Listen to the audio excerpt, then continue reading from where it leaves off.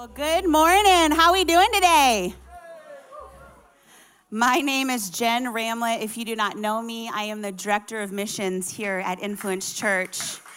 And I am so honored and excited and filled with so much emotion being here today. In June, my husband and I welcomed our second baby girl, Ava Lee. And we took some time to be as a family. And then since I've come back, I've been out back running our food distribution center. So I've actually, yes, y'all. So I have not been in the house in like 6 months. And I'm so overwhelmed with emotion just being in the presence of God. And when we were singing Wild Heart, I felt so strongly that God wanted me to say that there might be people in this room and there might be people watching online that have been running and have been searching and have been questioning and have been just very confused and lost. And I want you to know whether today you decide to run into Jesus's arms or it takes a week or a month or a year, he will never stop running after you. He will never stop until you come back to him. And let me tell you, when you come back, there is no condemnation. There is no judgment. It is pure love, a love like you have never felt or experienced before. And I just felt so overwhelmingly strong to say this to you today. So let's jump into the message. I am excited to be here. I want to pray. I have a lot to say. If you've ever heard me speak, I like to talk a lot. So I will try to make sure that I get you out before 2 p.m. But I am very excited to be with you. So let's just pray and we will jump into the word. God, you are so good. And I thank you for your presence. I thank you for allowing us to come together and worship. It is such an interesting time to think that we would ever take this for granted. And so I want to say thank you, Jesus. I want to thank you that we can come here as a family and boldly declare that you are King and praise you and worship you and learn about you and experience you in ways that we have never have before. I want to pray for this time that we have open hearts and we have open ears to hear you, God. In Jesus' name, amen. Well, have any of you ever been on a road trip that you just could not wait to get home? Like you were like super over it. Anybody? No? Everybody flies here? Okay. So people who can't afford to fly, they do something called a road trip. And what that entails is you get in your car and you drive somewhere. And so my husband and I, we love to travel. We actually do fly quite a bit. But we decided to make the trek when Gracie Bell, my first daughter, was about 6 months old to St. Louis. We were living in Denver at the time, and we just wanted to go spend some time with my grandma. My grandma was my very best friend. She... I'm not kidding, probably saved tens of thousands of people by herself. She was a true role model, and I adored her. And so she called me and she said, Jen, will you come out to St. Louis because I'm about to die?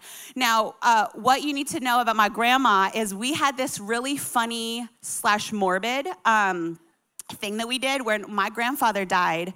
I was 13, and I looked at her and I said, Grandma, you're not allowed to die till I get married or have kids.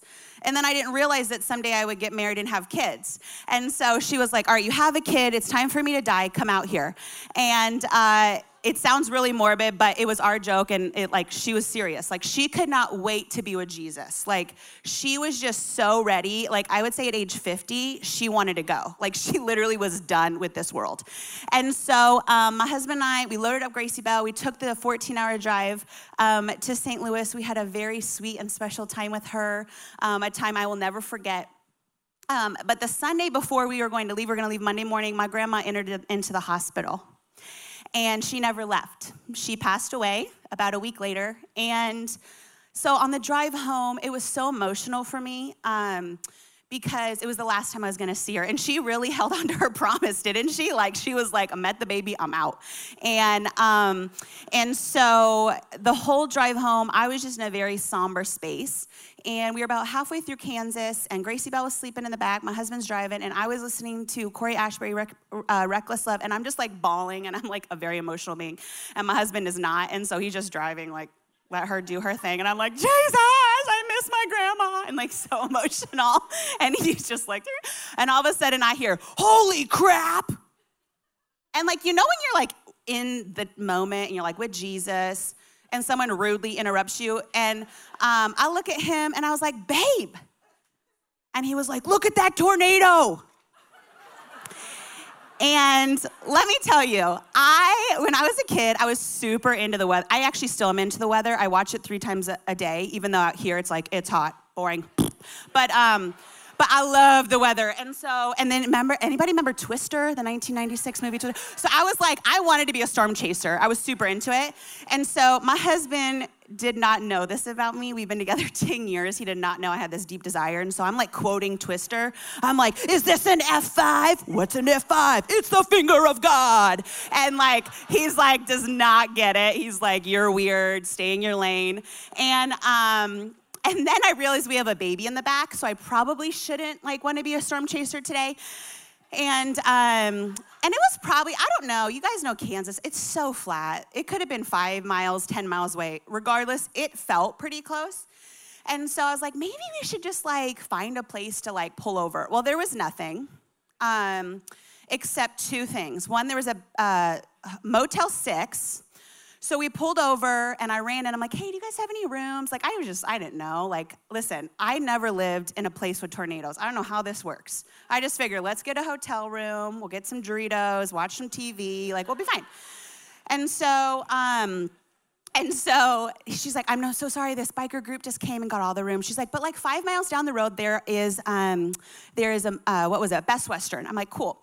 So I get in. I'm still not freaking out, right? Until the wind picks up. And then the rain picks up. And then we're driving, and I see a semi on its side. And then we drive a little further, and I see 2 more semis on its side. And then we're getting alerts. Get away from windows and doors. And I look at my husband. I'm like, babe, we're in an SUV. This whole thing is windows and doors. Like, what do we do? Like, I don't know. And he was like, calm down. My husband's from Oklahoma. Okay, he went to school in Arkansas. Like, this is nothing new. But for me, okay, a Colorado girl who lived in Cali and New Jersey, we don't know what tornadoes are, right? So I'm freaking out. And I'm like, I don't care. Let's just get in. Let's just go to the hotel. Let's pray they have a room. And we ran in, and the gal's like, hon, like, we're cleaning them, but it's okay. Just hang out in the lobby. And I'm thinking, if she's not freaking out, then, like, she lives here. So we'll just hang out, okay? So we're sitting there. We're sitting on the couch. My husband's like, I'm going to go to the bathroom. Okay, cool. And then my worst nightmare comes in. It's a woman who clearly wears the pants, her husband, their 2 children, her best friend, and their 2 children, 7 of them. And it was like, I just felt negativity all over me. And they rush in. The wind is crazy. And she's like, the wind took our luggage. We need a room. And she's like going off on this front desk gal. And the gal's like, I'm so sorry, we don't have rooms available. She's like, you better get one. We're all gonna die. And now I'm kind of scared. And like the only reason I was scared was because her and her friend had these like walkie-talkie things that sounded like the National Weather Service. And I was like, do you work for the weather? Like, what are you, like, what's happening? So like, it sounded so official that I thought maybe I should listen to her. So 10 minutes in, she's grabbing her whole family and she's bringing them to the wheelchair accessible bathroom. Everybody know the really big bathroom. And then she decides it's her duty to come out and get me. So she grabs me by the arm, I'm holding Grace Bell, and she pulls me into the bathroom and she puts me on the toilet. Now, I'm not going to the bathroom. She just thinks, I guess I need a seat. So I'm sitting here on the toilet with 8 other people in the bathroom. While this woman tells me that we're all gonna die. And then she decides, hey, I haven't gone too far. So she goes and gets the 75-year-old people that are in the indoor hot tub to come on in. Yeah, you're wet, come on in, join us, please, while I sit on the pot. It was so uncomfortable. And I'm crying because I can't get a hold of Brandon. I'm texting him, and I know what he was doing, y'all. I know you men. You're playing Tetris, and you don't respond. You're not going to the bathroom. You're playing games on your phone, and you're pretending like you're doing something. And so he's not responding, and I'm in this room, and she's like, we're all going to die, and she's telling her kids, get on the floor. You're going to die if you don't get on the floor. And I'm like, oh, Jesus, don't take me out this way, please. Not with these people. Not with these people. And about 10 minutes go by, which felt like eternity. And the front desk gal comes and she knocks on the door and she's like, guys, it's gone. You can come out. And it felt like Glinda the Good Witch, like, come out. Like, it was so bizarre. And I'd love to tell you that the story ended there as my husband walked towards me and I was like, no, you don't even know what I just dealt with. Don't come smiling. Hey, babe, is our room ready? But that night we actually slept in the bathtub because another tornado came. And as we were driving home, I looked at my husband lovingly and said, never again. I am never coming to Kansas again, ever. Even if the Broncos, who I am a diehard Bronco fan, bad year, I know. Even if the Broncos are playing in the Super Bowl in Kansas City and we get free box seats, I am never coming here again. I am done with Kansas. And I was thinking about this the other day, about this road trip. And I was thinking about how excited we were in the beginning and how quickly that changed.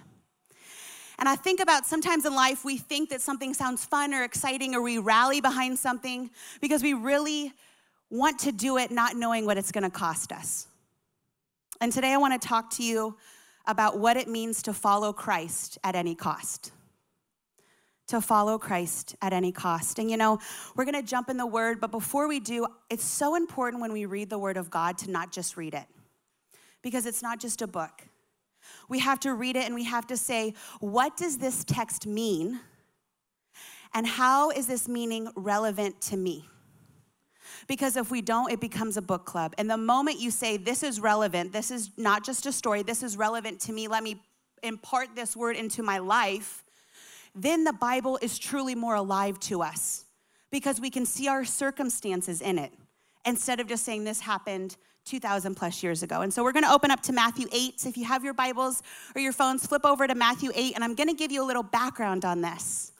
And so Jesus and his disciples were just ministering. Jesus had a very intense day. I don't know if any of you have ever been on a missions trip, but when you're on a mission trip and you're pouring into people, and I've been on a lot of medical missions trips, you're just exhausted at the end of the day. It's a great exhaustion, but you're exhausted. And so I can just see Jesus here. He's exhausted because he spent the whole day healing people. People who are blind, he was taking that from them. People who are sick, he was taking that from them. It says people who had demonic spirits in them, he was taking that and putting it upon himself. And so you know he was exhausted. And so he was about to get on the boat to go over to the Sea of Galilee. And this is where we're going to pick up in Matthew 8:19. It says, there was a certain scribe who was a Pharisee who came to him and said, teacher, I will follow you wherever you go. And Jesus said to him, foxes have holes and birds of the air have nests, but the Son of Man has nowhere to lay his head. Now, when you read this, your initial thought might be like, what, Lord? Like, where are you going? And I can just see this guy. I can see this guy. Like, he just saw all of these miracles. Like, people were literally, like, demon-possessed, and Jesus is taking it from him, and he's putting it on him, and I'm sure he's just like, Lord, I will go anywhere. Like, this is amazing. This is crazy. Like, I'll follow you. And I would be the same way. I would be pumped if people who are bleeding for years all of a sudden stop bleeding, and if people who are blind their whole life all of a sudden can see. Like, I would be like, Jesus, I will be your director of fundraising. I will fund this whole ministry. I will bring people to the river. I will save them a front row rock. I would be like in it.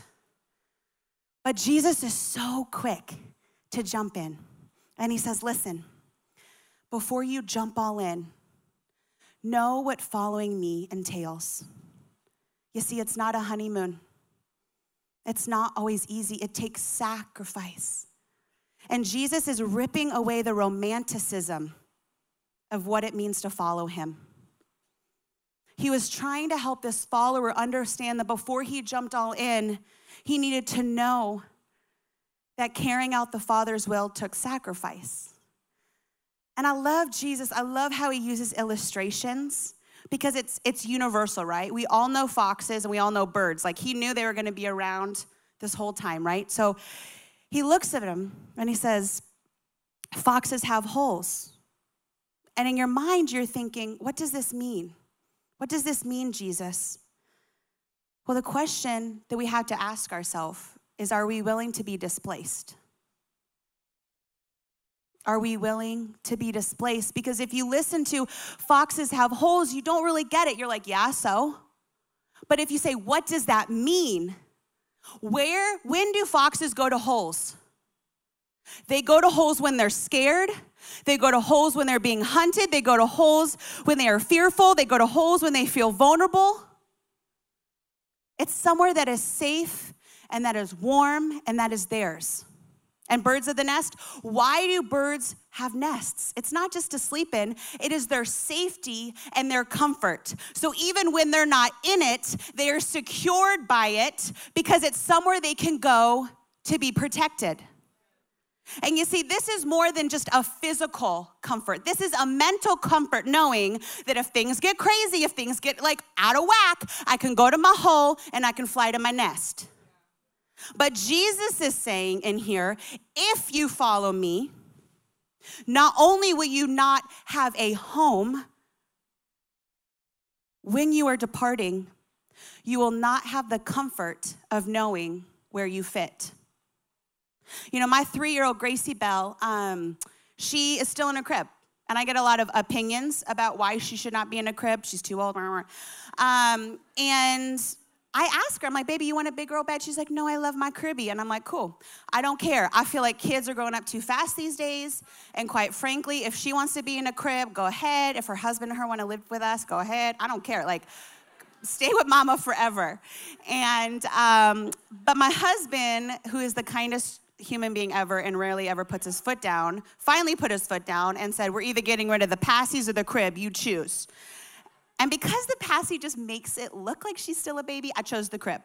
And so I said, fine, when she turns 3, we can get the big girl bed. And so a couple days after she turned 3, we both had different ways of wanting to do this. My husband just started walking in with the wrench and was like, we're done. And I was like, Gracie, you getting a big girl bed. You getting a big girl bed. Whoop, whoop, you big girl. And like just trying to make it exciting and fun for her.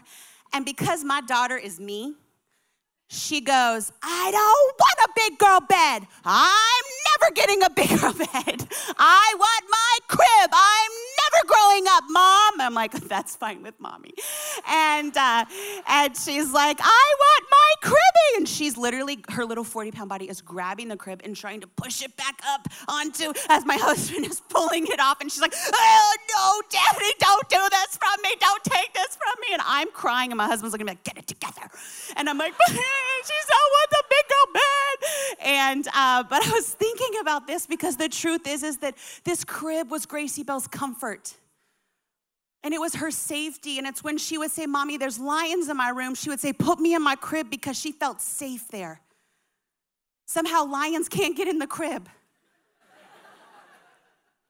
But I knew deep in my heart, in order for her to mature and in order for her to grow and take the next step as a child, growing into an eventual adult, we had to do something that was hard and uncomfortable and scary, because it's what she needed to go to the next level, maturity-wise. And here Jesus is saying is, when you decide to take this step in your faith, where you say, I will follow Christ at any cost, you are proclaiming and you are declaring that the purpose that God has for your life and following him in that purpose is worth more than any home you know. And it's not just your physical home. It might be your community. It might be your family. It might be your state. We can't get so tied down to these worldly homes when God has something so much bigger for us when we are called. And you know what I love about this story? Matthew doesn't say it, and you can find the same story in Luke. Neither of them tell us how the man responds. And I love that, because it forces us to apply Jesus' words to our own heart and say, am I following Christ completely or casually? And you know, many people would say, Jen, no doubt, like I am following Christ completely, like there's not a shadow of a doubt. But the difference in knowing you're following Christ completely and thinking you're following Christ completely is found in your commitment. And so many times we look at things in our life and we say we're committed. How many times since I've had this child have I told my husband I'm starting a diet? And guess how many times I've done it? You know why? Because I'm not really committed. I like the idea of it. I'm interested in it. I think it'd look great if I maybe lost the baby weight someday. But I'm not truly committed. And if you're interested in something, you only do it when circumstances permit, when it's easy, when you have time, when it's convenient, when you have nothing better to do. But when you are committed, you do something with no excuses, no matter the cost, day in and day out throughout the course of the commitment. And this is why so many people in this world struggle, because they claim they're committed and they're not. They claim, I'm committed to lose weight. I'm committed to be a family person. I'm committed to put my family first. I'm committed to this. I'm committed to that. But they're not. They're not committed, because commitment is the ability to stick with something long after the initial excitement is gone. And you know, Jesus knew that we would be like this. He knew we would jump in just as quick as we jumped out. And so we have to ask ourselves the question, how important is following Christ? Would you drop everything for it? Would you give up everything if you had to? Would you give up the comfort of your home? You know, my husband and I did this about 15 months ago. We moved from Denver, a place that I committed I would die in because I love it, because God called us here. And I still, when I talk about Colorado, I still say that's home. I say, oh, can't wait to go home for Christmas. But this is not my home, and that is not my home. My home is wherever God calls me. And that's the truth. And we get so tied to this place called home, and our home is up here. And then we miss out on what's going on here because we're so tied to this little idea of a home. And you know, it's easy to follow Christ when you see miracles happening, isn't it? Like that's what Jesus said. He's like, this guy's on this high because he saw Jesus doing all these miracles. And he's like, it's easy to follow me when you see me do this. It's easy to follow me when you have a job and your bills are paid. And it's easy to follow me when your kids are acting right and your marriage is good and you're healthy. But what happens when your hours are cut? Or you lose your job? Or we shut down again? And you can't get paid, and now you can't pay your bills? What happens when the tension rises so much from being stuck in home that you don't know if your marriage is gonna make it anymore? And what happens when your kids start going crazy, hanging with the wrong crew? Or the doctor calls and says, I'm really sorry, but this illness, it's untreatable. Then, will you live willingly and committedly and passionately follow Christ then?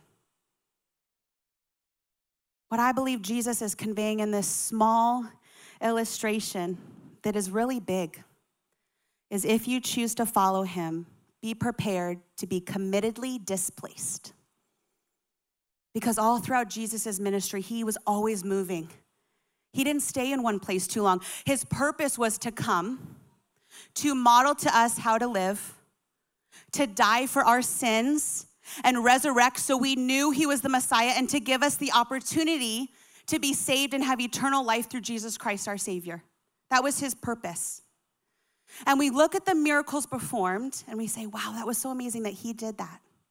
And then we look at his death and we look at his resurrection, and we're so humbled that he would do that for us, aren't we? We're so humbled that he would come and he would die for us so we could spend eternity in heaven. But we miss something so big. We miss the fact that he is our role model.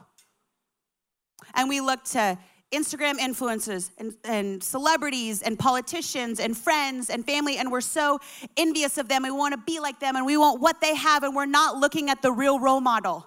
And we're missing the point. And in today's age, we cannot miss the point.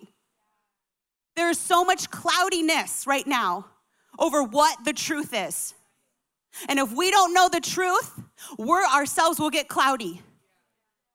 We have got to know the truth. And so you say, Jen, I want Jesus to be my role model, but what does that look like? Well, Jesus lived a life full of love and kindness and humility. He was patient, yet he spoke up. He was bold, yet he was tender. He honored God's law, and he loved his enemies. He was a servant and he was a leader. He prayed, he believed, he knew the word of God. He took care of the poor and the orphans and the widows. And the main word we look at is love from Jesus.